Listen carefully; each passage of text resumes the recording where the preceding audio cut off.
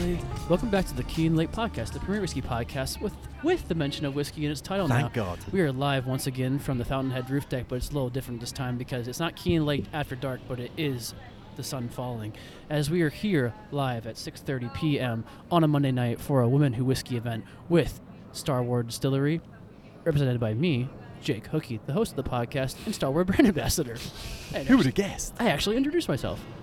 And also with me is the one and only Callum O'Donnell. Callum. Talk to the mic. Oh, hello. Sorry, I thought I was waving to the people. Let's give them some people. Also with us the people is Jamie some love. Duffy, who's pouring some Sonoma for us tonight. Hello, everyone. So we are doing a little bit of a live podcast, a weird introduction to this event we're doing with Women Who Whiskey, where we have 4 brands, including Sonoma. Oh, no, get on there. Hola. Noah is with Rabbit Hole Distilling Co. and also with the great company of Pernod. And Bob is speaking right now, who is usually hosting the podcast with us when we are here at Fountainhead, introducing the guests of about 20 people or so to our event, as we're doing it safely, outdoors, drinking whiskey, enjoying our libations, and enjoying life. So we're going to talk about the brands that we are pouring here while we live actually present. So I think I'm up first talking about Starward, and then Callum is going to direct the podcast from then to maybe the end of the podcast and take over from here, and Wilson and I will not have a job. You're not on a microphone. Once again, you're not talking into a microphone. Callum is not doing his job. Callum never does his job right. I say I have a co-host all the time on this podcast, but I usually don't and have to do it all by my goddamn self. Kelly from Women Who Whiskey, who was on a previous episode in January or February of this year, is speaking right now. She's wearing a polka dot dress. Looks great. Thanks, Jamie. Jamie's wearing a blanket. Kelly liked it. Callum, go ahead and talk. Hey, I'm Jake. So, ladies and gentlemen, finally, my moment to shine has come. So I know that you were all listening to Jake talk, and you've been listening to Jake for the last year and a half or so, but it's my time now. Callum, how often do you get the opportunity to be the star on the podcast? And I'm always the star on this podcast, man. I mean, come on. No, That's but not what I've seriously- heard. Seriously, this is an honor. I'm like sitting in front of the laptop. Usually I'm on the other side, and Jake's like looking down. He's very angry. Do you know what you're doing sometimes. with the laptop? No, I'm literally not going to touch it. He can't afford to What touch I've it. heard is he usually presses pause whenever you start talking. Yes, yeah, he does Is mute that me true? often. He mutes me often because I laugh so obstructively and ignorantly into the mic. So let's actually. What? Come on. Okay. This is good. We're fine. All right. We're fine. Callum the host. Here we go. Slight break there, ladies and gentlemen, as we were interrupted rudely by the original host of Keene Lake Podcast. But no, so seriously, just before we jumped on and we were doing the tasting, we were actually talking a little bit about your job, Jamie. Yes. And how it differs. I think it's a fantastic job. Yeah, and how it differs so much from. It's interesting. I think the hardest part that I have with it is you're not consistently with one brand, so it's hard to have an identity. So a lot of people will get confused with the concept, but once they understand it, it's really cost effective and productive. Well, you and I are very similar that way because I oversee 11 brands, Yeah. Yeah, and I think that was something that 11 hats. resonated with me. Noah, it's funny to hear you saying that Jamie has such an interesting job, because what is your title, Jamie? What is your job title? Regional manager.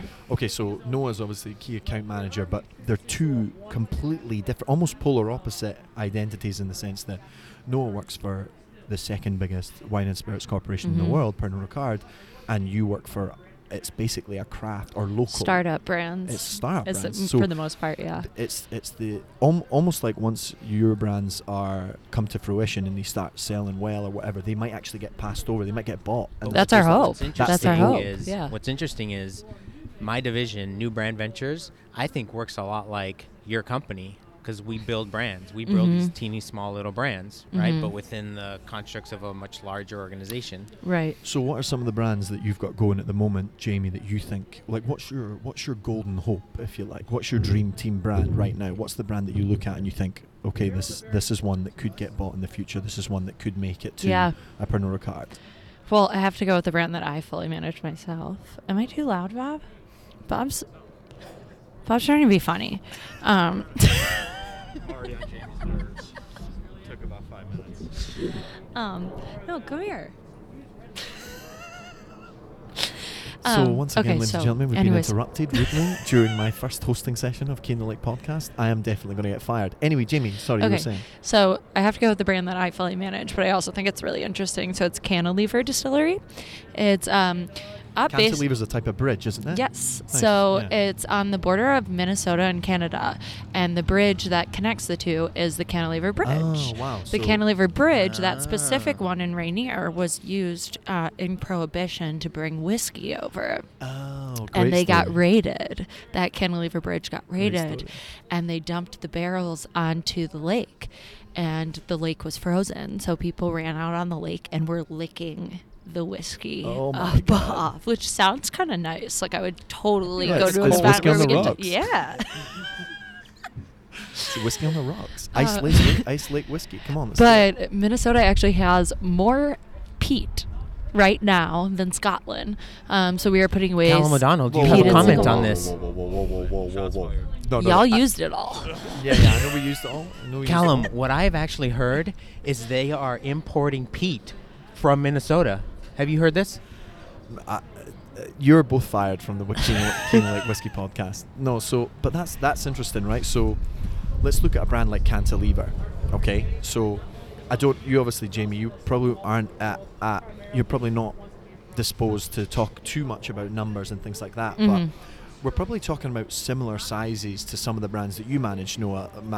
For example, Monkey 47. Obviously, you manage Aberlour. Everybody that listens to the Keen Lake podcast, you guys will have heard us battering on about Aberlour in the past, which is the brand that I work for. But what are some other brands that maybe on the smaller end, Noah, that might be compatible to not Keen Lake, might be compatible to Cantilever? Well, probably our three whiskey brands, Rabbit Hole, Smooth Ambler, and TX, all small little distilleries. Yeah. They really just started by bootstrapping their way, and then Pernod invested in them, right? And that it's curious, that isn't it? Like looking at it from, because it's probably your biggest brand, right? It's actually not. I mean, It's St. not. George definitely Okay. is. But the reason I think it's so fun, is like the peated single malts that we're putting away there. But as I'm finding that there's so many, we all know there's so many distilleries in the U.S. It's Yeah. I mean, It's it's a oversaturated. yeah. There's too many, perhaps. But up in the International Falls area, in that area of Minnesota, there's almost no other competition, and it's such a. Sorry, I'm playing footsie with you. Someone keeps kicking me, and I was like, "Is it Noah or is it?" I was hoping it was you, Jamie. I was very I lucky. apologize to your girlfriend. Callum and I play footsie all the time, so definitely wouldn't have been me this time. It's kind of cold, so I'm doing what I can to keep warm. Footsie.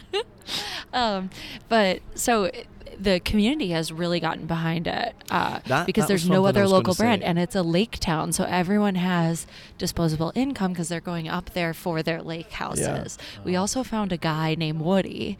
He's This is the famous Woody, right? He's Yes. become the face of He's the brand famous, almost. yes. Right? So Cantilever is our higher end part of the brand, and then we have a more affordable Lake Life brand, where Woody is the local fishing guide there. He's been fishing or guiding for over 40 years. He started in high school. So he's a He just, native. like, He's a grabs native. grabs a bottle and just heads out on the lake.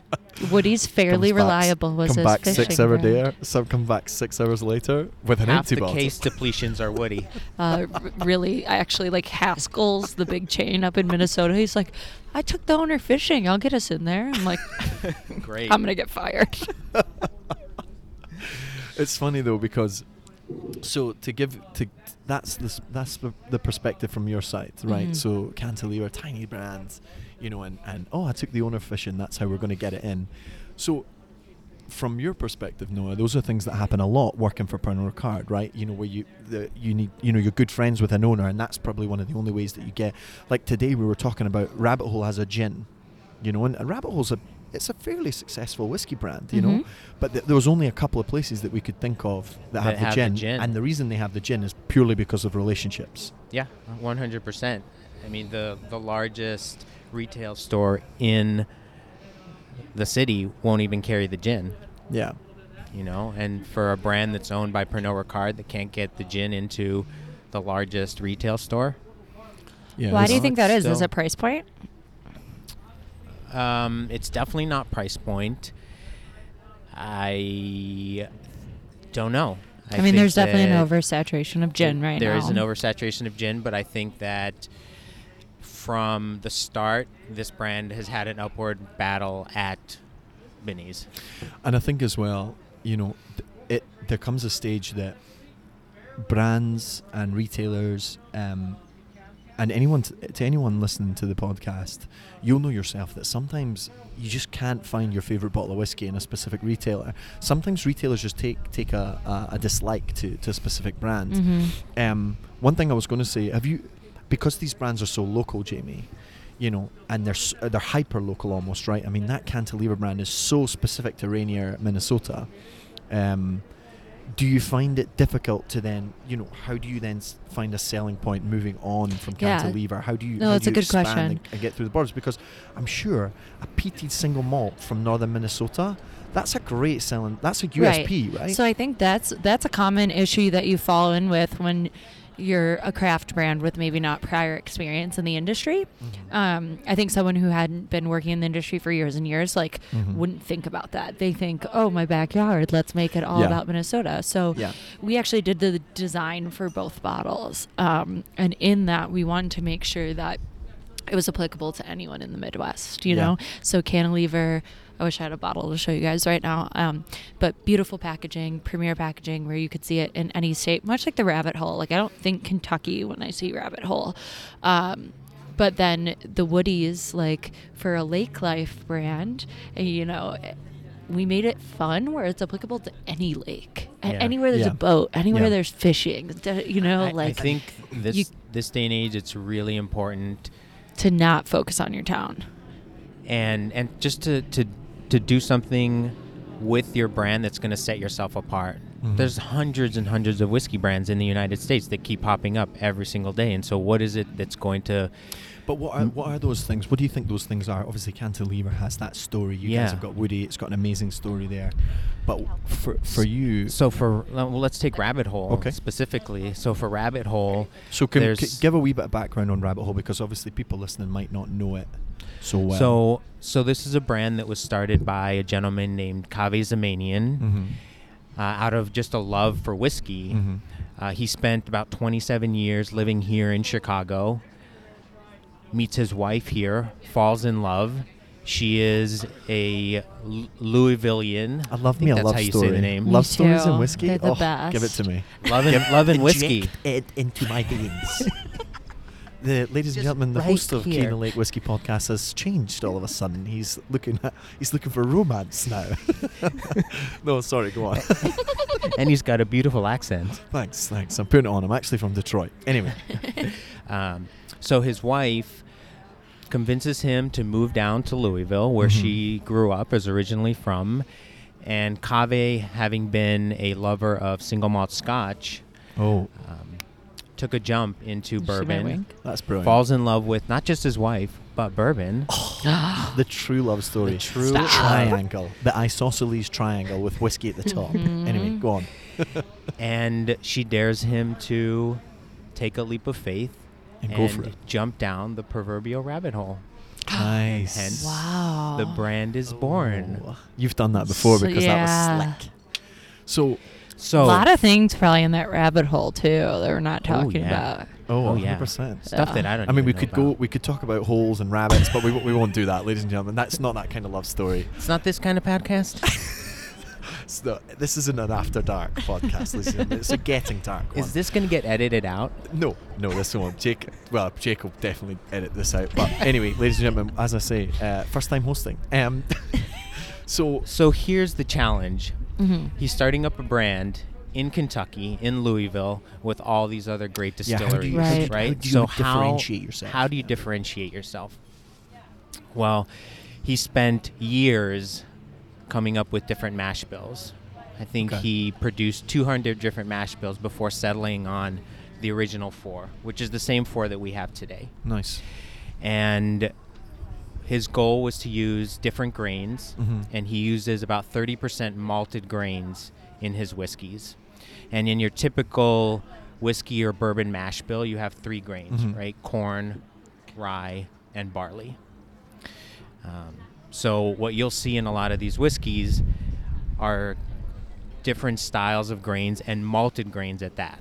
Yeah, and I mean, so that's one kind of point of differentiation. And then going over to Cantilever or any brands that you work on, because I suppose that from a branding perspective, I mean, we all know, like, are you tasting Starward now? Yeah. Right, so we all know that Starward as a whiskey, an Australian single malt, it has a USP, right? But it also tastes like really, really good juice. But for a brand out of Minnesota or for St. George's or whoever it might be, or Sonoma that we're going to be tasting tonight, and shout out to Adam, he was fantastic. Spiegel, is it? Yes. Yeah, Adam. Love you, Adam. Thanks for giving me a job. He was amazing when he came on the podcast. So vibrant, you know. So when it comes to these whiskies, in a world like that you said before, that's saturated with these whiskey brands, how do you go about not just this differentiating yourself from flavor, but how do you do it from a brand perspective? Like, what's your view on that? Like, what have you done in the past with these brands that really has catapulted them forward, or you know, made a real assault on the whole category? So I struggled really hard with COVID because when I was hired for the collective, I was hired when the idea of the company had first started as primarily the on-premise specialist, because I believe in applications, right? Do we have the right price point, and what cocktail does it go right in? Because that's going to move bottles, where if you're a young brand, a lot of times right now with how much whiskey is on the shelves, it's really hard to make sure that people pull your brand. Oh, you'll get lost. But if it's a really exciting cocktail, then they'll choose that. Nose up. Jake, I'm going to pass back over to you. Ladies and gentlemen, what a pleasure it was to host my first Key in the Lake whiskey podcast. This is a good conversation, though. I think we should continue on this tack, because absolutely, you did so good. Thanks. Maybe as good as Jake. There's no way. He's so eloquent and articulate. I've still to. He's got better sweaters than you, though. Oh, he's got better dress sense. Full stop. Yeah. You know, I will give him that. So Noah's just getting ready to pour himself some Rabbit Hole. I think we went maracas. I think we went through both. We went through all three of the Star Wars there. Jake, I'm going to pass over to you. How long did we go for that? 20 minutes. Yeah, we're still going, baby. Callum did such a good job. Oh, we're having dead air. Jamie, why are you not talking in the microphone? Oh, hello. Well, I was. That was a very interesting back. tasting to go through. Was it? Yeah, I don't think people are too keen to listening to us. They're also and it's hard too, because we're talking and trying to have conversation, but then I was trying to listen to you. Oh, why would you listen to me? It's a dumb idea. No, I think it's we're outdoors. It's a little chilly. Yeah. And everyone is eating dinner. Well, yeah, and I think a lot of it is like getting back out there. Oh, you probably. get kind of yeah. I went to a micro wedding and I got back out there. Yeah, I saw that on Instagram. It is interesting to think how many people maybe haven't been out yet. Right? Because the first tasting we did here a month ago, my mask fell off. Okay. His mask fell The off. tasting we did here a month ago. See, we have masks. We're safe. We are, yeah. We're trying to be. I would say probably half the people of the 21, it was their first time being out. Yeah. That's wild. How was it going to a wedding? You know, it was weird. How big was it? It was 35 people. And it was mostly family. Well, my in-law family. And it was good. It was actually at Thornton Distilling Company in Thornton, Illinois. Oh, yeah. And it was the first wedding they've ever had, because they were like, the space was still being fit or put up. You do work with them, right? And finishing. No. Oh. What's the No, one out I had there? met them in the past. Is there one? Who's the guy that offered you money to do a RTD? We can't talk about that on the podcast. That's the other side of the city, though. I knew somebody did. Yeah. But awesome craft cocktails. It was really good. I will say it's really hard to have a socially distanced wedding once people start drinking and dancing. But I guess at that point, you kind of trust everybody who's there in a micro wedding. Yeah. I mean, that's kind of how I look at it. It's like when you go out to dinner with, let's say, our spouses and I went to dinner together. We would all take our mask off because we're sitting at a table, trusting that we've been safe about it all. Yeah. And it's like, I'm getting married in May, and we're kind of thinking about that, and I'm like, I don't know if it... Speaking of your wedding, I think I'm going to Journeyman this weekend. Oh, really? Yeah. Nice. For what? Just to get away? Just like it's the last nice weekend probably of the year, and go and hang out on the putt-putt, hang out with Matt, Mm-hmm. talk shit to Bill. I don't know. I love it. Yeah. I haven't been there in a year and a half. I went for the first time maybe 3 weeks ago. And they're like still doing well. I mean, it was I think definitely so. socially distanced, but like the tables were full as they It's could a huge be. space too.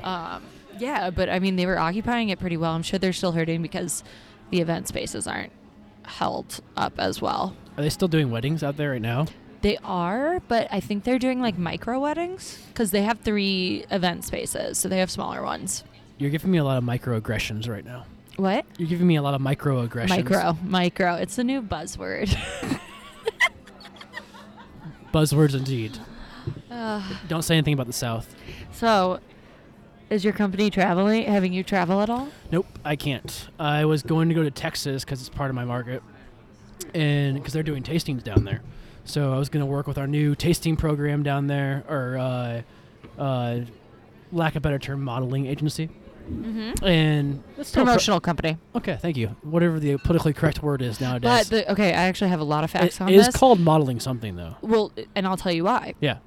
So my aunt founded On the Rocks Yes. here in Chicago that Breakthrough works with exclusively now, and then she sold it like 6 years ago. But if we can call females and males models in the application, you can be fired for not showing up attractive. And what that means, like, say you didn't do as a female, you didn't do your makeup that day or hair. Like, they're looking Yeah. for you to be dressed Yeah. up. You know, if you don't fit the uniform, if you gain like 80 pounds or something, you could be fired as well as a male. Do you know what I or love female. is you said gained 80 pounds and he immediately looked at me. Yeah, Jake he did. immediately, She the looked right host at- of the 'cause she Keen looked right at Keen me. Lake Whiskey podcast, looked at me. I was 'Cause I just feel like transferring her Kellen knows what, microaggression like- from me to you. What it's like to be a lady, you know? Hey, ladies. That was the quarantine 80 pounds that I put on, ladies and No, gentlemen. you didn't. You lost 16, you said. I know, but I put a shitload on recently. I lost 8. Me too. I'm getting a Peloton in 2 weeks, and it's all gonna turn around. You've been waiting for telling that for a yourself while. that. But no, we Yeah, aren't months. we aren't traveling.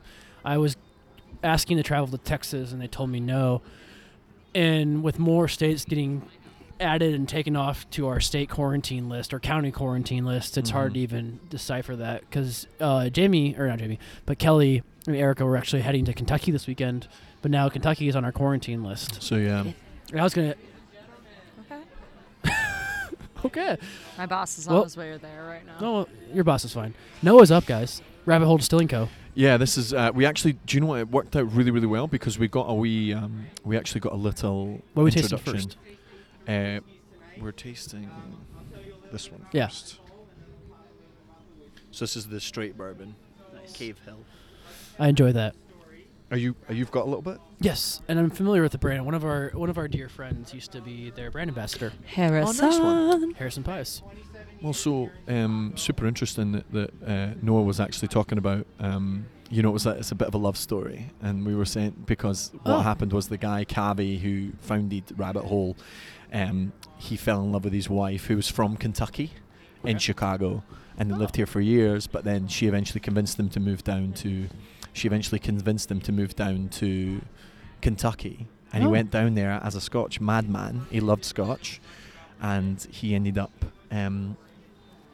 going down the rabbit hole, if you like, the proverbial rabbit hole of bourbon and whiskey, and here we are, Lovely. which is really cool. I've probably butchered that story, but I'm sure Noah gave a But you know what? lovely. Here we are on the Fountainhead Roof Deck Garden on a lovely fall evening, It's drinking some Rabbit beautiful. Hole. I actually love. This is my favorite kind of weather, and I Yeah. think, to be honest, anybody Reminds you that's of home. listening to the Keen Lake podcast today, and you have maybe been missing a little bit of those pre-COVID times when we could all go out, have a couple of drinks together, go to a lovely whiskey tasting. These events really kind of remind me why I love my job so much. Why Right. I love whiskey, why I love the passion that people have that's behind it, and why I love great bars. I think it reminds the community too what they're missing Yeah, out. that's and it's so funny because these communities, they're so you get these really small ones like here in Women Who Whiskey where there might be 2 or 3 people show up, but then they become this larger one, and it really has that feel to it, Yeah. And it's great being here. It's really, really great being here, and honestly, I wouldn't change the weather, even though we have to wear a little bit more, a little bit extra clothing. I'm dressed for fall, baby. A couple of whiskeys, man, those will warm me up in no time, Are you still not drinking? I'm not drinking, no. Sober October for me. And And it's going okay. It's going okay. I'm definitely feeling it tonight because this is one of those occupational hazards of the job where you're standing around so many fucking great whiskies, like the Sonomas. This is going to be my hardest moment because when we spoke to Adam actually, episode 71ish. So that was during quarantine. That was during quarantine. We spoke to Adam and he kind of took us through a bunch, and there was one particular one. I think it was pine. It was a Cherrywood. Oh my god. The bourbon. Cherrywood rye. You like the rye. Well, we like them all. You prefer the rye over the bourbon. The Sonoma Distilling Co. Cherrywood Rye whiskey was so tasty, and I remember that night I'd gone over to Jake's and I was thinking, you know what, I'm not going to have a lot of drinks, whatever, this is fine. And then by the time I turned up there, I was like, and we were trying, and Adam was talking us through, and he had some great stories about, like, you know, peeling potatoes and all this kind of stuff out the back of a truck. Sleeping in Taco Bell or something. So I remember being 22 and I was in New York at Indie Spirits Expo. Ooh. All right. Now I co-produce. Small world. Allegedly. Just drop that in there. We're still doing it this year. But no, we're not. Has it been officially canceled? Yeah. No, I didn't get the email. Dave should email. See, I thought it was that Dave emailing about our event this weekend. Yeah. That's why I said yes. Then I realized. But back to Rabbit Hole. Okay, sorry. But back to your story. Okay. Wow. Sonoma, Adam speaking. Yeah. So Adam was there, like, pushing the brand at the showcase, and I was trying to convince him to go out for beers. I'm like, Adam, you only live once. Let's go out all night. And he's like, I just had a kid or something like that. How old was he at this time? This was 7 years ago. Because he's still a young guy. Yeah, I don't know he how comes old across he is. as like, I would say he's probably 36, Yeah. 37. I think he's time frame. He comes across as a very young man when he speaks, but like you can tell, like he's got kids and stuff, and you're like, okay, so you know, he's maybe 35, mid 30s, a lot of mid to late life, 30s. and but yeah, I just think it's crazy that I was there. Like, he was a fellow. He owned the brand, but I didn't know that at the time because he was just another person in the showcase. I was like, Adam, let's go out. And now I'm like, oh my gosh, I work for your brand and manage it here. Like, that's so You were cool. coercing him. Like, coercing him into a night this world's of just libations. The industry's so small. Oh, Like 7 years in it, I feel like is 25 years in a normal industry. I think that it's both the beauty of it and the curse of it, right? Right. Like, You it's have to watch what you amazing. say. It's amazing to know so many different people and to meet so many different people across the industry. And to me personally, like in Chicago, when I first moved here, it was a little bit overwhelming because I was like, oh my God, there's so many people that I have to meet. There's so many people that I have to meet here. But at the same time, it was, you know. You know, I think it's a conversation we should have more in-depthly about that. About how do you meet people coming into a new market, especially being that seems international. intimidating. Right. Well, I was Jake was we were talking about this recently when we were at Sportsman's, which is just on. If anybody's not been to Sportsman's in Chicago, it's a great bar. Western and Augusta, and Hannibal Buress was actually there the other night. But we were talking about this when we were at Sportsman's, and Jake obviously runs the KeanLake.com website, and there's a lot of different articles on there. And I've actually started writing an article about this actual topic of the intimidation factor. Your editor's still waiting for it. Yeah, you're right. The intimidation factor of turning up somewhere and being totally new and in this industry and seeing that everybody knows everyone else, and you have to kind of break into those smaller circles. Even when you walk into one account and you see somebody walk in and say, "Hey, what's up, Jason? Hey, what's up, John?" And you're like, why does he know everybody? It's like it might be his one best account too. It might be his key account. And the thing is, in this industry, that happens all the time, you know. And it's funny you say that because when you were in New York at 22 years old, you know, you probably didn't grasp the weight of that, the gravity of it, but also that was probably one of your charms, right? Was that that's what I say all the time. I wish, didn't and care. and I say it about hiring new people. I'm like, I wish I could be green again, because you will walk into any room and introduce yourself to everyone. There's no preconceived notions. There's nothing, and that's infectious. Truly that's believe infectious. And I truly believed that, like, this small brand at the time, they're doing wonderful now, but at the time, like, this small brand out of nowhere, Wisconsin, was gonna be like Maker's Mark. Oh, like, we all believe that. There was no end. Like, but I didn't even have, like, you didn't have a concept that was actually out there competing with you. Any understanding. Because I think it's a part of the problem becoming with, like, when you're a brand ambassador, you have to avoid is becoming that myopic approach to that.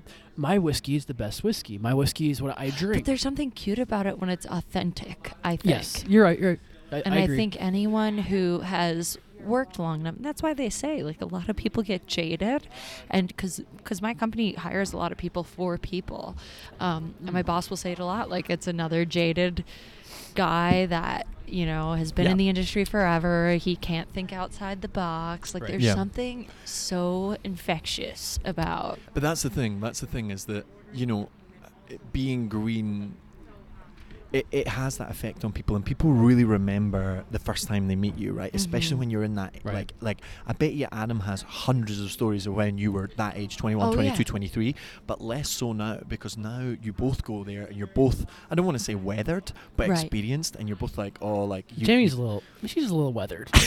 I'm super weathered. I'm like super weathered. But I even remember that trip, actually. So we did the whole show, and my friend had just moved to New York City. And it's she always came, dangerous to say. she Someone's ca- like, yeah. oh my God, let me show you around. Yeah, so she came to the show, and I was like, and I remember every bartender there was hitting on us. You know, we're 23-year-old girls, like, completely single, working for a small craft brand. And one of the Hair flip. higher ups at Empire Distilling in New York was like, it's a cool brand, da-da-da. You should meet us at this bar later. And you're And- just thinking like, yeah, let's get smashed. I went, yeah, and I was like, I'm gonna, go out with my friend regardless. Like, she had to work in the morning. She's like, I think H&M opens at 7 a.m. I'll get a shirt. Like, if we, I'll stay at the hotel room with you, like my hotel room. Been there. Been Yeah. there. Like, young 20s. And I did that in LA once, actually. I've got the shocked face on, but I did buy a shirt. Yeah. And what's his name from Redemption?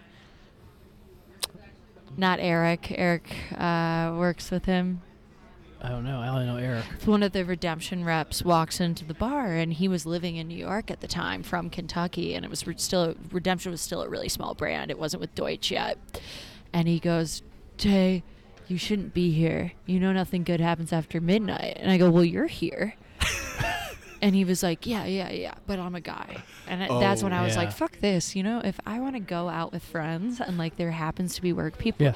I feel like there's a little bit of a double standard with that. And I was like, I'm going to stay out. But I get that he was looking out for me at Right. the same time. But it's just interesting. I remember thinking, like, you can go out all night with these managers from a distributor, and you'll be the coolest dude the next day. And I'll be the girl that was, wild chick. Right. Yeah.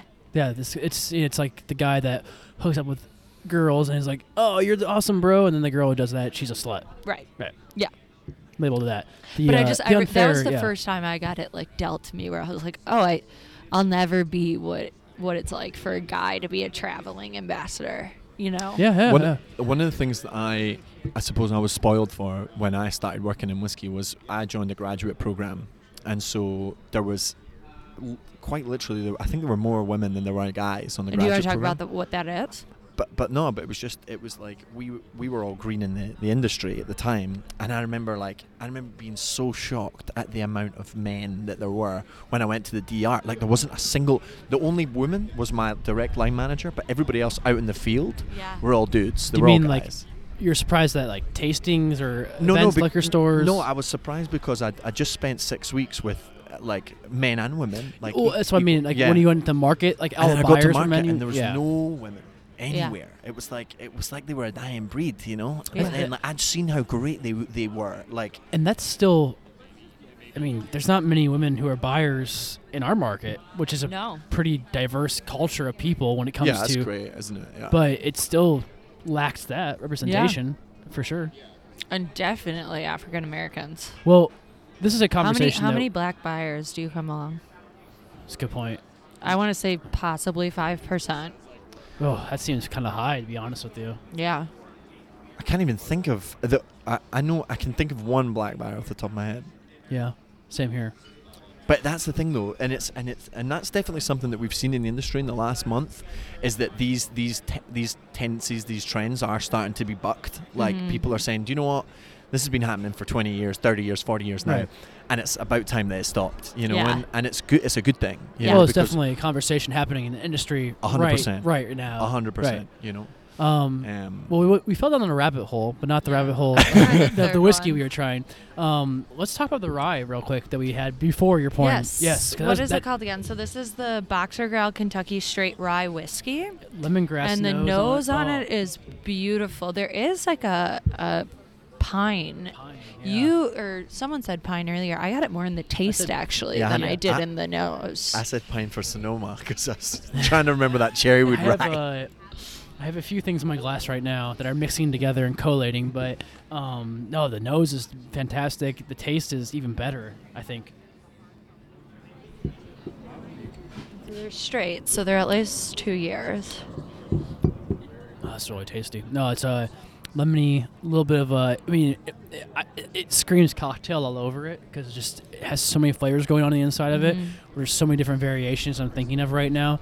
Where you can, you can use it with traditional rye cocktails. Highball with this would be fantastic. Put a little more lime in there. Yeah. Just a simple, easy 2-step cocktail with it. Slowly becoming my favorite whiskey cocktail, the Highball. I mean, why not? Because it's just so straightforward. As we were talking about, I can't remember if we were talking on the podcast or just in real life about how water is like the essence to whiskey, where it really opens it up. And I think we were talking about both of our brands. It's just you're adding soda water to your cocktail and a little bit of sweetness from whatever fruit you choose to use as a garnish. And I think with this, lemon would be amazing because there's already some lemon notes on there. Well, it really only accentuate that fruity note to it. Just coming to the end of the summer there, one of my favorite cocktails that I had all summer was I think it was the Nova, or was it twofold at Good Measure? Oh, the Star Wars Starburst. The Star Wars Starburst. I tried to push it during the tasting here, but no one really caught on. It was the Noah's wrapping up. Slice of lime, slice of lemon. Oh, Jamie. Oh, Jamie. Jamie's leaving the podcast early. It's getting loud out there, guys. The wind is picking up. The city trains are also elevating in their noise levels. So I would say speak loud, speak proud. Not quite Beguile levels. Not Beguile levels. I think Noah's going to help Jamie pour some whiskey. Jamie has a lot of bottles. I'm good, thank you. But no, I think Kat looks great in her Keen Light t-shirt. Of course, representing. There we Thanks go. for that, a little Kat. shimmy. But no, that was definitely one of my favorite kind of cocktail experiences of the summer was the Star Wars Starburst. And just how many did we have though? Oh, not too many. I remember we started off by saying that we were going to have one. And it was that so night. Tasty. Yeah, that night was different. Bob, you jumping in here? Yeah. Bob Zacharias will be jumping in here. Ladies, you heard it from us first. On tenterhooks.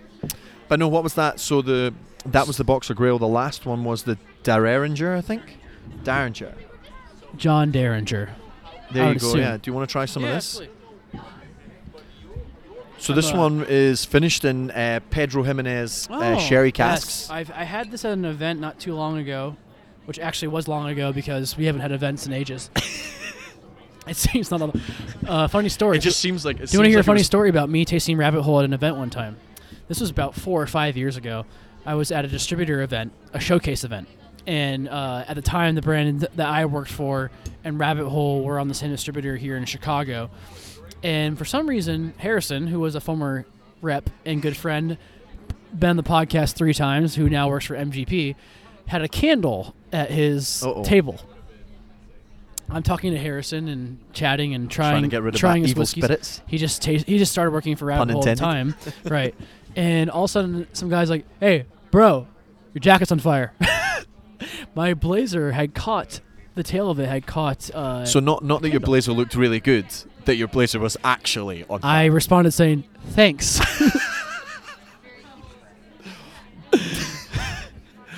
Dude, what did you do there? Did you flap it? Yeah, I flapped it. Give it like a wing? It really didn't do anything to the actual jacket, but yeah, the jacket has a slight singe and a smoky flavor. It looks so punk rock. But no, I've been a fan of Rabbit Hole ever since. Ever since they burned your jacket. Harrison is a good friend, and I trust his instinct of working for a brand. And I was like, wow. It actually got me to the point where I'm like, how do I work for this brand? It was kind of one of those things. How do I shuffle from where I am right now to this one? So I have a long history with Rabbit Hole. I'm so glad they could be here with us tonight, doing this tasting. I think, just from a perspective, for anyone listening that's really, really into their whiskies, obviously sherry casks, as a lover of Aberlour, I'm a massive fan of anyone that uses any fortified wine cask. In fact, any wine cask I'm a really big fan of. But just looking at the bottle itself, the design's beautiful. The design is absolutely beautiful of the Rabbit Hole bottle. It's almost like a kind of rectangle shape, but they've got like a kind of dip in the middle. It's really elegant. It's almost like an hourglass in a way. Yeah, really, really elegant. It's definitely one of those bottles you notice. I'll put it this way. If you've been to Untitled in Chicago, where there's 1,000 whiskeys in the bar and it's overwhelming with music and people and just atmosphere, I noticed that bottle. I see that bottle on the shelf. And I think it's something we do all the time, right? We're always in bars, so we're always trying to like pinpoint specific whiskies, right? Today we were into a couple of liquor stores. We went to Garfield's, obviously massive chain here in Chicago, and we were checking out different brands. And one of the first brands that you look at whenever I was looking on the shelf, Rabbit Hole really kind of jumped out at me. It does, it really does do that. And if you're listening to this podcast and you don't work in whiskey but you're a big fan of it, have a look at those brands the next time you go to the liquor store, and just have a think about how the shape of the bottle, the colour, the logo and everything. Yeah. Because that's something that Rabbit Hole really does get right, I would say the brands that What was that like, the PX? Oh, it's fantastic. It really has the fruity flavors, elements to it, but still smoky and really a slight tobacco taste to it. Oh, yes, a classic. But nothing like overwhelming at all, well, where it's you feel like you're like kind of chewing through it in that essence. So fortified wines, obviously I work in Aberlour. Both these fortified wines. Yeah. We exclusively use Oloroso sherry. Oloroso being smelly or fragrant in Spanish, but the PX is renowned for that. Right. Especially the longer you sit the whiskey in the PX barrel, you will get that tobacco flavour. Whereas Oloroso can often be known for like a kind of leathery flavour to it, which is great. Noah's. Have you finished pouring now, Noah?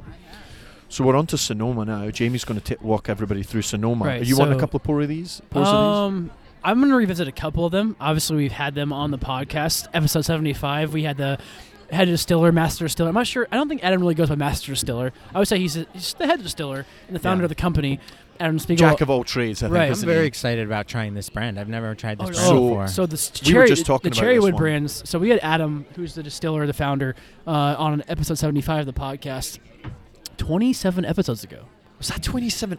Oh my God! Wow, right. That's a lot. Damn. Yeah, that was back during. That was April, May. The COVID days. Pure COVID quarantine right there. Where Callum came over and we did a Skype podcast with Adam. And you guys, of course, quarantined for 14 days before that podcast. Oh, right? absolutely. Well, literally, it's funny you say that because I literally did. Because before that, I didn't see anybody since quarantine had started. The only person I was in contact with was the poor Puerto Rican lady at my supermarket who had to put up with me begging her for conversation and human interaction.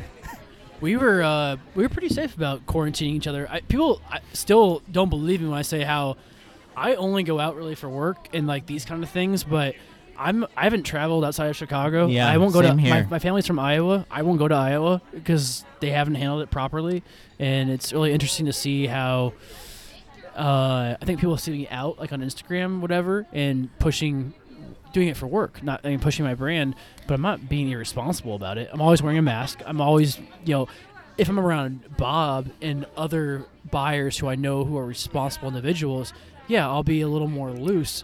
But when I go to a store and the workers there aren't wearing a mask, I walk right back out. I don't have time for it. Yeah, I agree. But I think that Noah's a lot of back again. Noah's back. Hola. I think a lot of, at least I hope, a lot of spirit companies have been doing a good job of keeping their employees and keeping other people safe. I know we've done a really good job of that. I just hope other people have as well. My boss has reiterated to me today saying, hey, you know what? Even if it's one of our big box chain accounts, if you walk into an account and you don't feel safe and somehow that comes about in the conversation and we lose that account, we back you 100%. Yeah. And it's good to have that backup right there because it is. There's places I've talked about before where I've been shamed for wearing a mask in accounts, which is weird. I can't believe that. Yeah. The guy's like, hey, I didn't recognize you because you're wearing that thing on your face. as he's not wearing that thing on his face, which is a mask. You're like the thing that's protecting me, or Right. protecting you from me.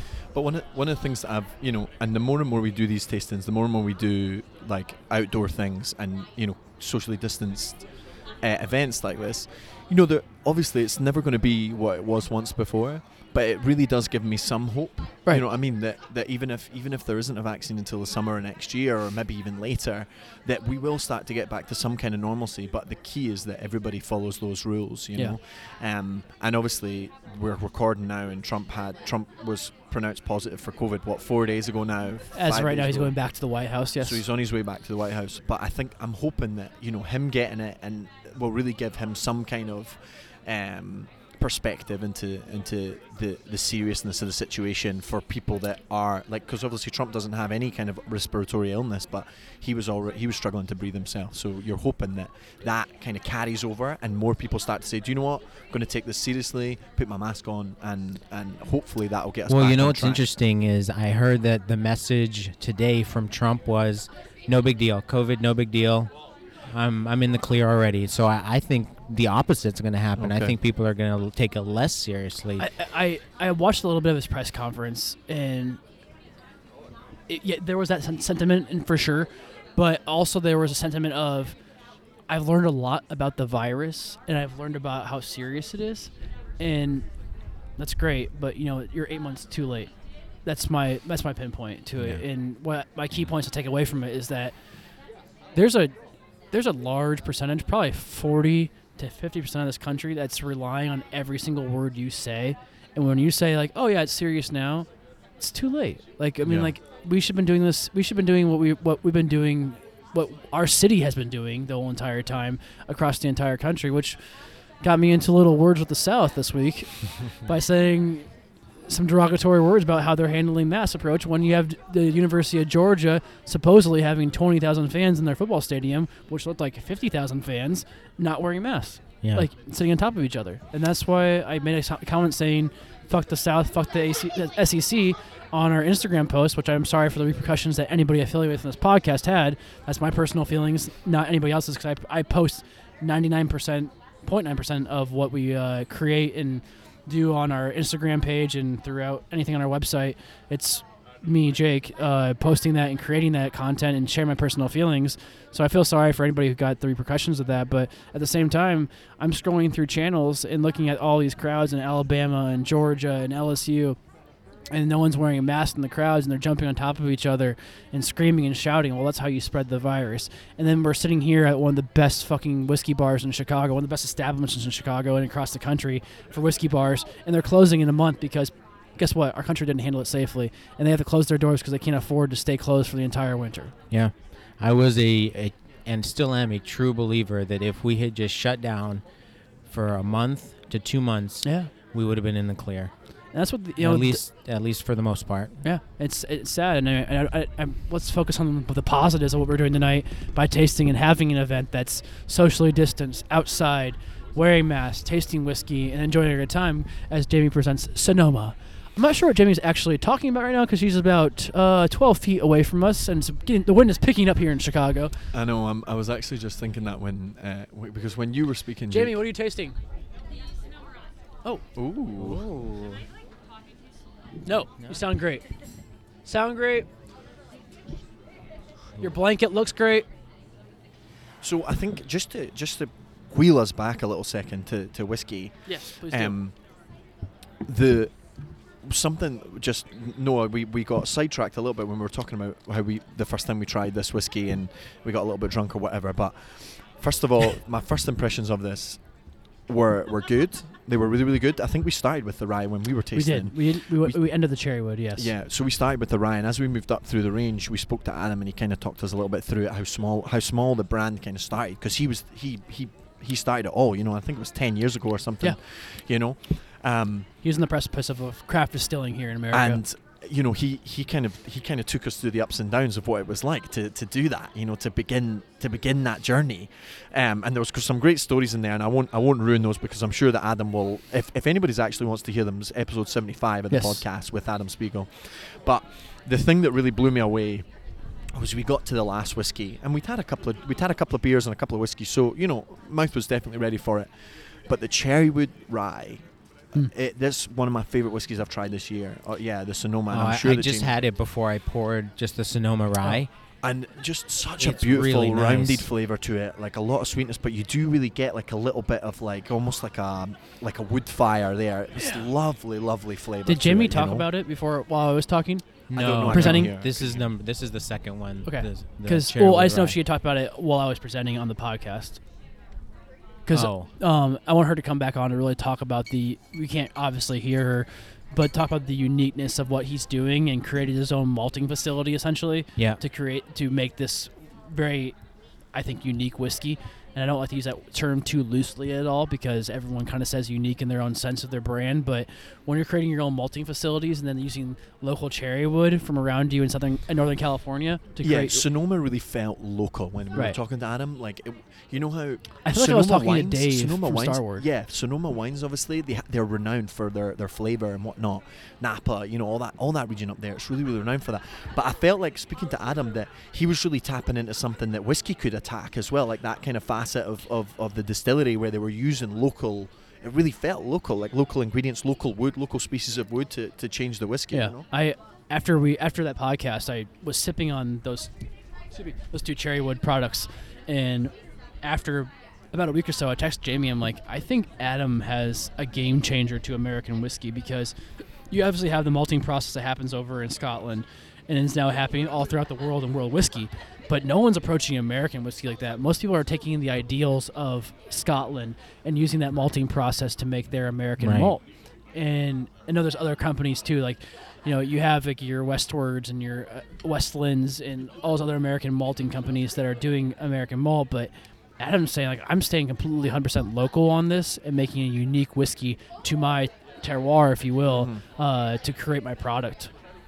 Well, it's pretty amazing. Yeah, it's just one of those moments where someone says something that's obvious, but no one's doing it, and it kind of changed my perspective. You'd never of it. had Sonoma before episode, Nope. and No. I hadn't had it in years, but we both left as big fans. Yeah.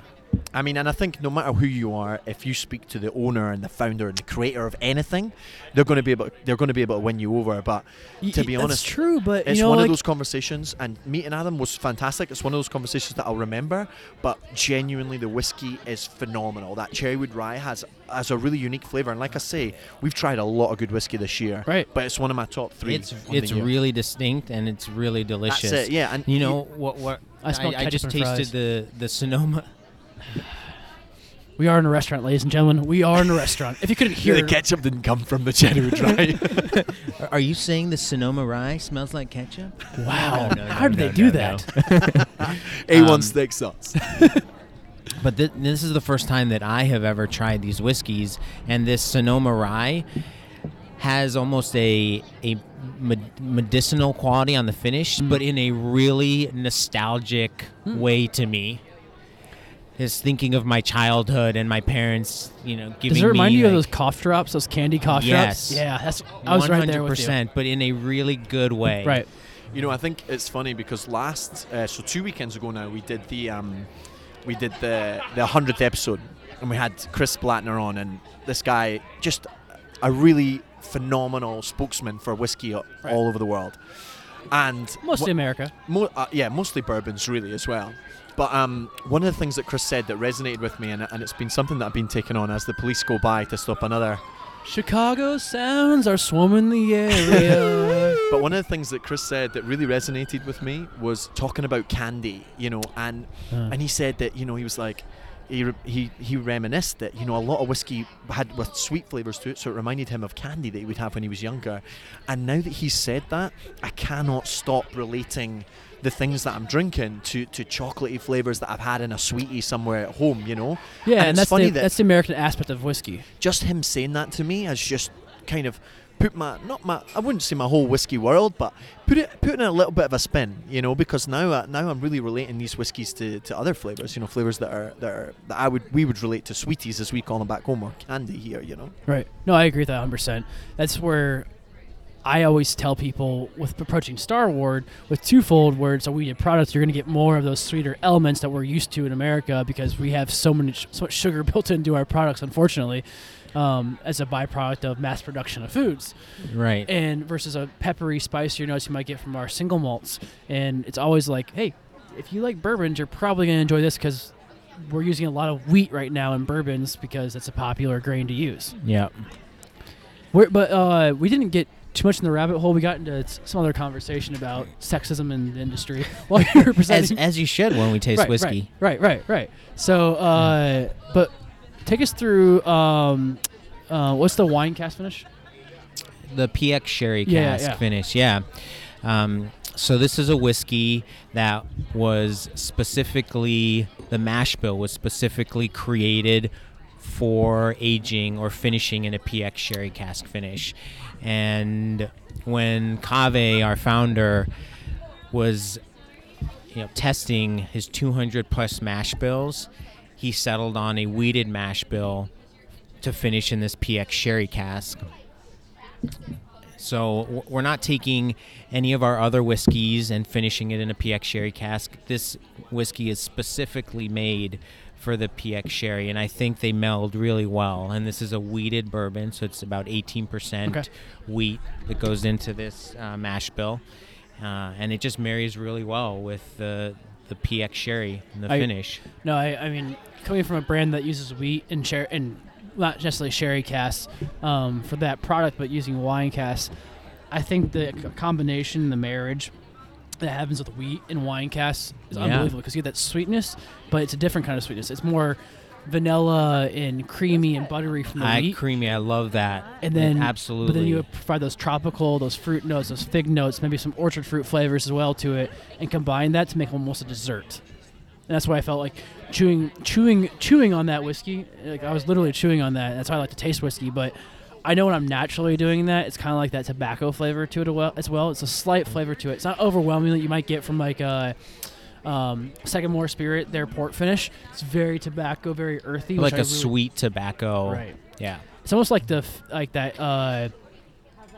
those fake candied, like, I don't know if you remember them back in the day, but they had like the Big League Chew gum. Oh, 100%. Like chewing on that, not initially that sweetness of sugar, but just like going through it for a while, and that those compounded flavors of sugar and sweetness after like 5-10 minutes in your mouth, and just like have a big wad in there. We were just talking a lot of nostalgia tonight. Oh, yeah, you know what? From the cough drops to the Big League Chew. That's where this podcast goes. It goes on nostalgia, tangents of anything you want to go to, like while you're tasting whiskey and you have a conversation about sexism in the industry. So, you know.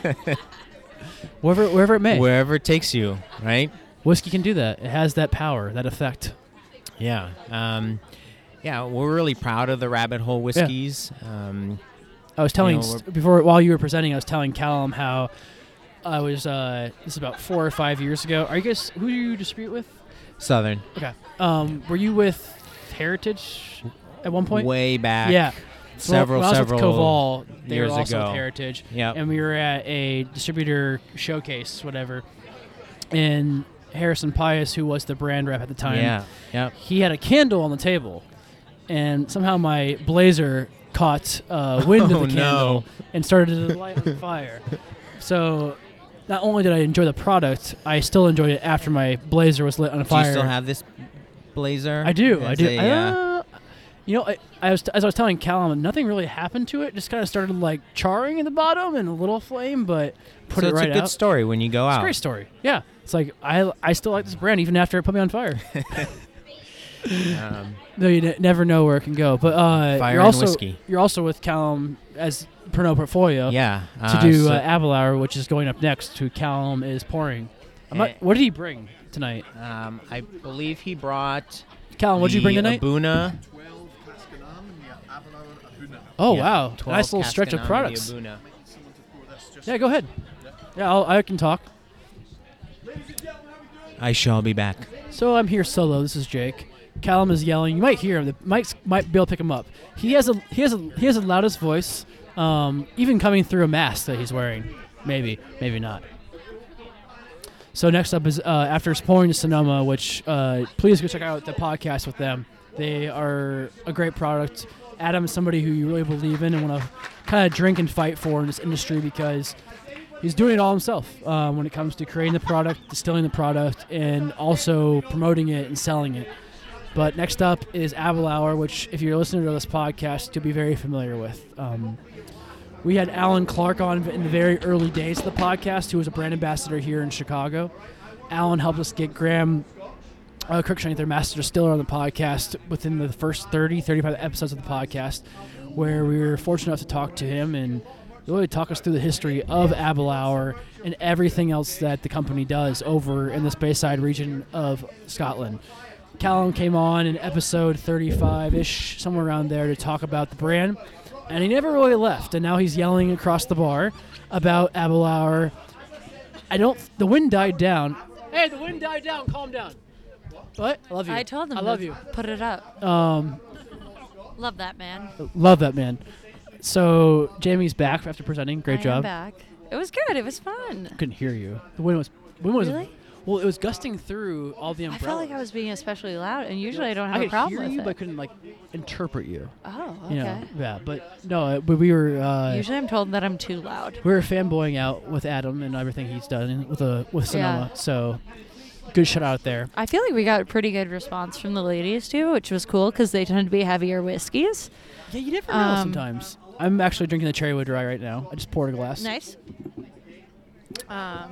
So can we, I was saying this while you were presenting, can we go through the whole Cherrywood malting process? Yeah. Because if people have not listened to the episode with Adam, I really want people to know what he's done and built to create a truly unique experience of Northern California into the glass, where I talk about Dave for Star Wars creating the Melbourne experience, the Australian experience in the glass. When I was saying to Callum while you're presenting, I felt like I was talking to Dave about Star Wars when we were interviewing Adam. Yeah, absolutely. So basically the story behind it is the guys, I mean, if you've ever worked at a distillery, it's like someone brings a bottle by and you do an after shift drink. You don't usually drink your own stuff. You're out there trying to try different stuff each week, you know? So you bring a bottle, everyone has a dram at the end of the day, and one of them had brought a High West Campfire. And they were like, this is it. Like, we want to do something like this for our Distiller's Edition. Great. They didn't know quite what that meant, so they kept drinking it all week trying to figure it out. But they did find that although they loved the whiskey, they were moving on to other whiskeys after the first drink, or the first 2 ounces, let's say. So they wanted to create an American smoked whiskey in homage, basically, to High West, but they wanted it to be ever so light in smoke, that basically it made you want to drink more, or it made you question what that flavor is. Yes. Where it's really fun to do. Like, I didn't do it tonight, but if I'm with a friend or something, I'll cover the label and have them taste it, and nobody knows quite what it is. And it takes people a while to find the smoke, especially if they're Scotch drinkers. Yeah. And Kelly even said, she's like, this is so cool because I would love to introduce this to, like, the ladies in our group who drink bourbon, but they won't drink Scotch yet. It's a good kind of Safeway drug. Like, no, you know? it's everything about, like, so, like, unfortunately, with so many whiskey drinkers here in America, our first experience of Scotch was you know, a peated whiskey. Right. Having Lafroig 10, which is which should never be your introduction into Scotch, because it's a representation of one region of the country that has 5 regions that represent so many different flavors, so many different aspects of what they do, like we do here in America. You know, we have certain parts of the country that do rye really well. Certain parts do bourbon, obviously, all over the country really well, mixed grains and everything else. But this is like a total experience of Northern California. Well, and the funny part, before we get to, like, the Northern California part, it's been funny going around to all the binnies and talking to the managers, because they've told me that there actually is a request for smoked bourbon, and that's whether people know what they're asking for or not. I think people may be confused when they walk in and ask, but they're like, oh, now we do have something to fill that void, and it's good, and this could get my people into smoked whiskeys or Scotch. So they're actually loving it as, like, this gateway drug is the word I was looking for earlier. But they've been around for Adam's been around for 10 years, and he's, you know, been through all the highs and lows. And one of the coolest things is a malt house Yeah. who's friends with him. They had a relationship prior, built their new malt house literally, I want to say 30 feet from the distillery. So no, we don't malt our own stuff, but like we're heavily involved. Okay, so it isn't. Okay, I didn't It's know that. technically we don't own it, Right. but it's like Adam's And really it's good built out of friend. boxcars. No, so that's okay. So that's separate. So we actually get the malted barley. It's pre-malted Okay. from the malt house, 30 feet away. Okay. And then we took a shipping container, Okay. turned that into a smoker, and we smoke Oh, local cherry wow. wood Cherry wood. over okay. the barley. But the barley has already been malted, and then Interesting. it's just smoked. And that adds that extra character. I mean, literally, it feels like you're walking through a forest when you're drinking this. It feels And like. I think a lot of people don't know that, like, everyone goes, not every, most distilleries will go somewhere to get their grains malted. Yeah, we do. You Oh, don't yeah. We typically do, do it yeah. in-house.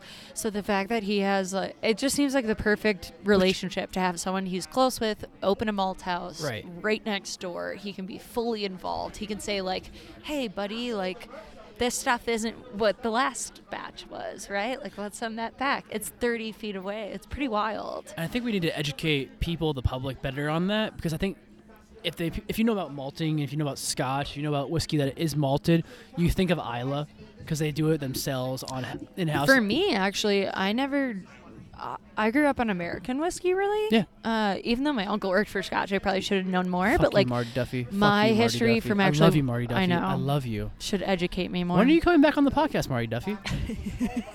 Who is this Marty Duffy that I've never Oh, you met? need to meet You never him. met Marty Duffy? I've never met Oh, Marty Duffy. International man of mystery. Yes. As we both take a sip of whiskey. In honor of Marty In honor Duffy. of Marty but Duffy. I just knew about types of malt, right? Like Yeah. caramel malt, chocolate malt, like da-da-da. Oh, yeah, And yeah. I never knew what that meant. And I remember being at ACSA. This was like my first couple of years, and I was like, "How do you do that?" And it's all about just like basically the temperature base. Right. Evokes these different flavors, which was something I was too scared to ask for a really long time. So No, I think that's a wonderful point. I think that's one of my flaws as a human is that my ego gets in the way, and you don't say why or what. And instead of you say, yeah, of course, and act like you know sometimes. And when Brittany, my wife, went to on her Scotland trip for Beam Centauri, she just works for Beam Centauri. No, didn't know if you knew that. She was in the malting house, at Lafroig and doing the work there for a day, and it was such an amazing experience for her to like get to see how the hands-on operation works. And for me, it was one of the first times I saw live pictures of how the process goes. Like, I knew Yeah. what it was, but didn't know how it was done necessarily. And that's yeah. I do have to give a shout out to Lou Bryson's book too. Does a really good job with Oh, pictures true. and like Yeah. kind of spelling that out. Uh, Because I felt the same way. yeah, I agree. And I was like, oh, thank you, Lou.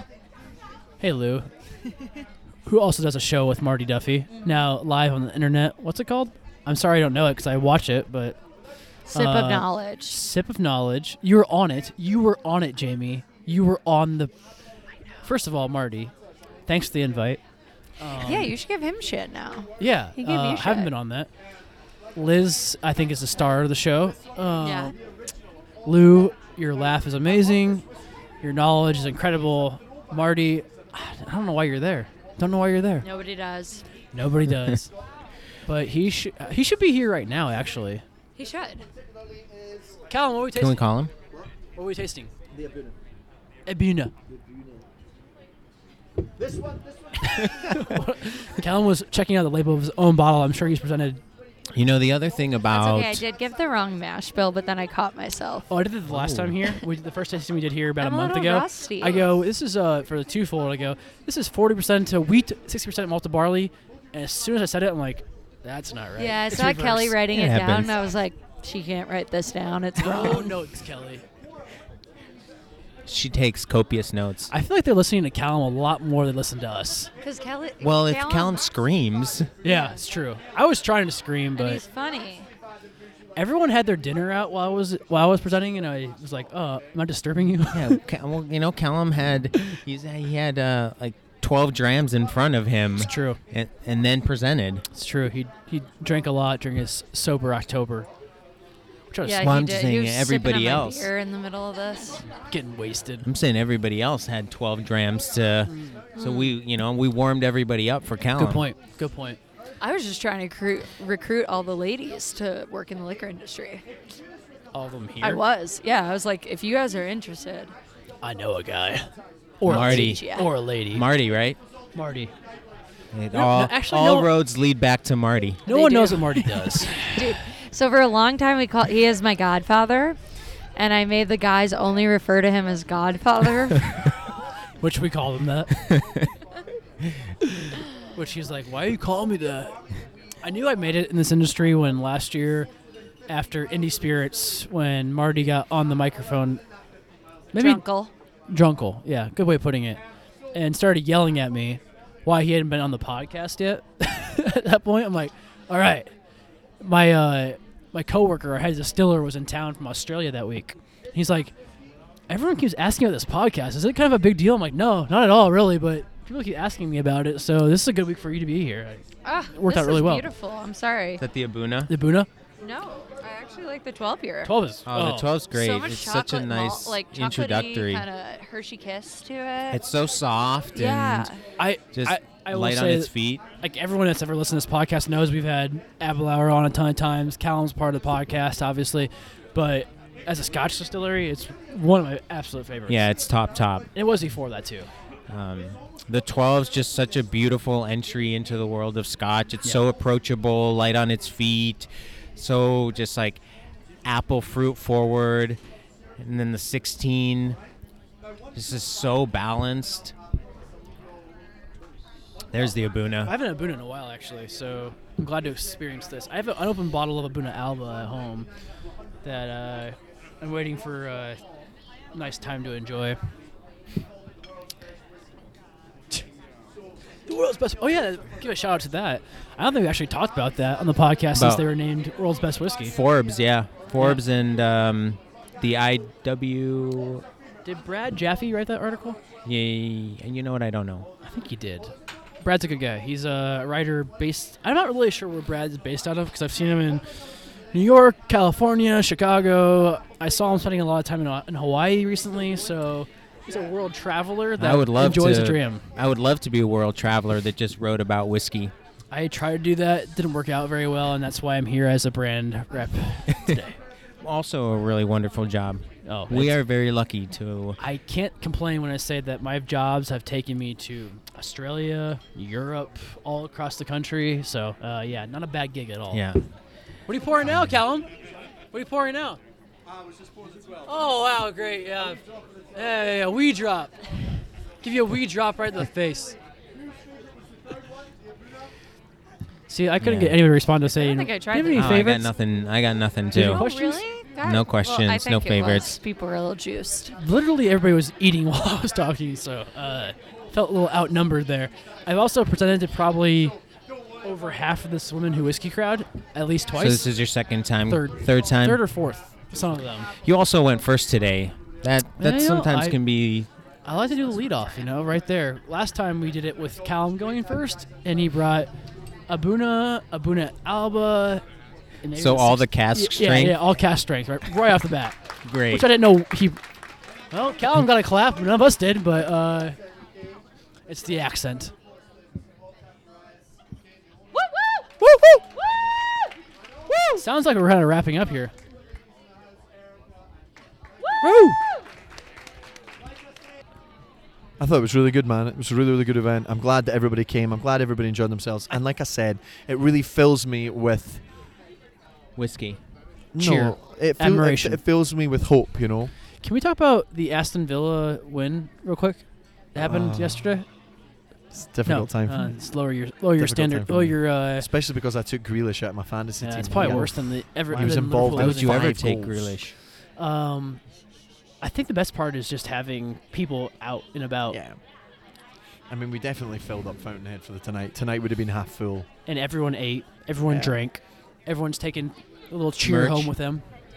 A lot of merch. I Cutting boards, tasting I boards. might just go around the other tables and be like, here, take that T-shirt. If I should have unloaded my storage unit like you did. Yeah, that's the secret these days, I think, Yeah. man. Is Well, Kelly you- coming on? You always wonder like, what else we can do with this stuff because we can't Exactly. That was what we were talking about today. That's what we you were know? saying. These bars, a lot of these bars are closing. We need to give the love out as quickly as we can. We're trying to do some dry tastings and provide merch for those to helpfully emphasize or Dry tastings. In retail, just Isn't like that talking about the oxymoronic? brand. Yeah, and like, hey, here's a hat with a pin. If you buy a bottle, you get a hat and a pin. But Something. any kind of incentive to buy something. But we still have Florida and Texas doing tastings right now and So here comes live the, tastings, wet tastings. Here comes the lady of the hour. Lady of the hour, lady of the Lady night. of the hour. I'm, You a, come I'm and the sit in lady. here, I'm the lady Kelly. of the night. Callum and I can share a mic. Oh, we have some microphone passing around. Jamie's still wearing her blanket over her. Oh, you're actually like commentary. We commented on your dress because Jamie was. She's very impressed by it. Oh. well, there then. What's happening over here? Callum's pawning off more merch to people. Yeah, so how's this live stream thing going? Oh, it's not really a live stream more than it is just a live commentary. Live commentary. okay. Kelly, welcome back to the podcast. Hi. It's been quite a while.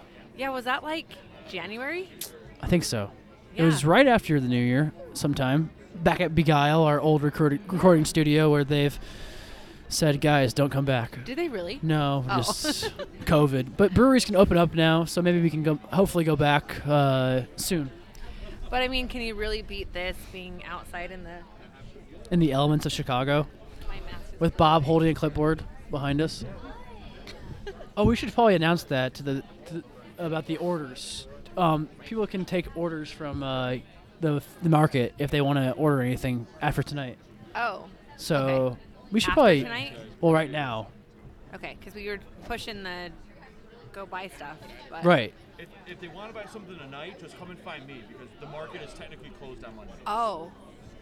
Oh, okay. I said, our market shop's Oh. closed on Mondays, but I can just go down there and open it up real quick. Did you see how slow my thought process was? I'm like, Well, you know, today Monday? who wants to be a millionaire? For something that I have The in there, days, maybe they sell all- or if I don't have it on the They shelf all blend together. tonight, then they can do sign up Oh. for a pre-order and then I'll bring it in Oh, and have it okay. ready for That Friday. makes You heard it here first, people. Is that Marty Duffy?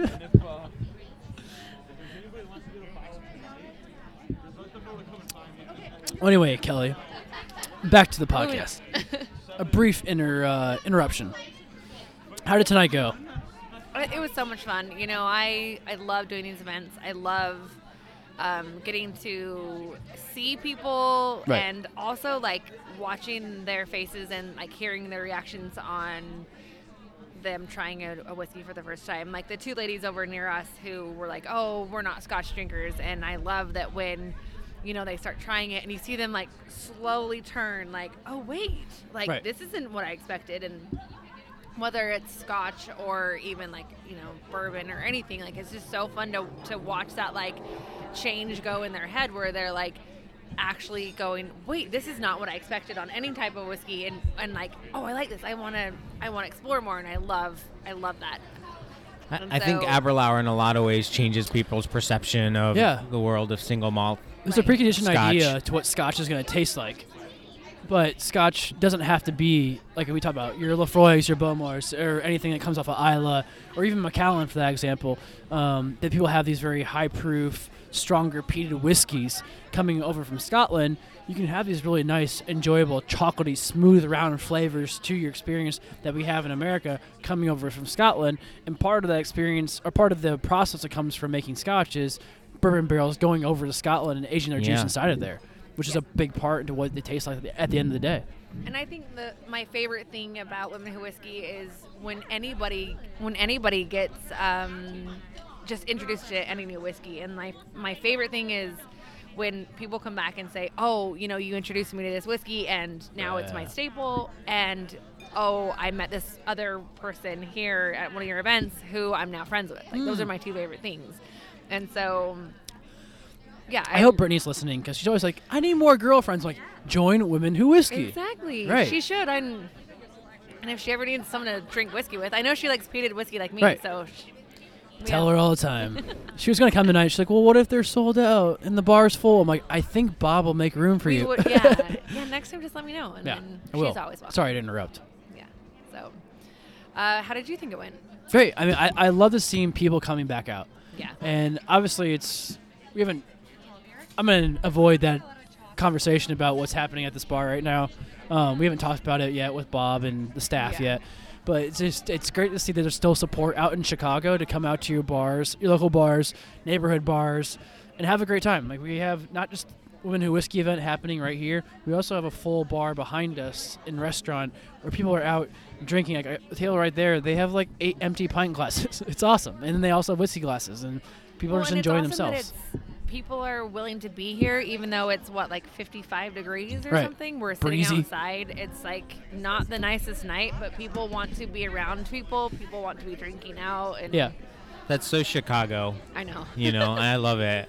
Right. I love that people. I saw someone post a meme the other day of like 2 guys sitting in the street while snow's coming down. They're in parkas and a hat, drinking beers outside on a table, and like the original Chicago. I'm like, yeah, that's what it should be. Yeah. We endear the elements and keep living and having a good time. It's just what the city is all about. And if it's going to be snowing or if it's going to be cold and only rooftops and sidewalk patios are open, people will still go out. I mean, My attitude for this winter and for everybody, all the operators, is embrace the winter. Yeah. Come prepared, come bundled up, order a warm drink, Bring sit a blanket. outside, bring a blanket. Sammy's support wearing your a local blanket right bar. now.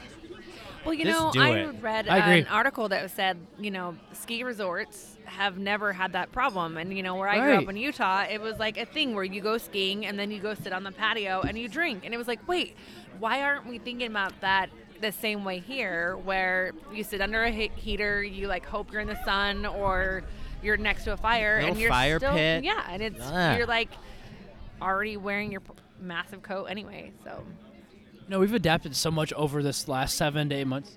I do. What does it say? Real women drink bourbon. Although I or don't world really- whiskey or scotch. But I or don't really Irish. drink bourbon, so Or that bourbon. would be my. It would have to say real women drink Whiskey. whiskey. Yeah, whiskey would work.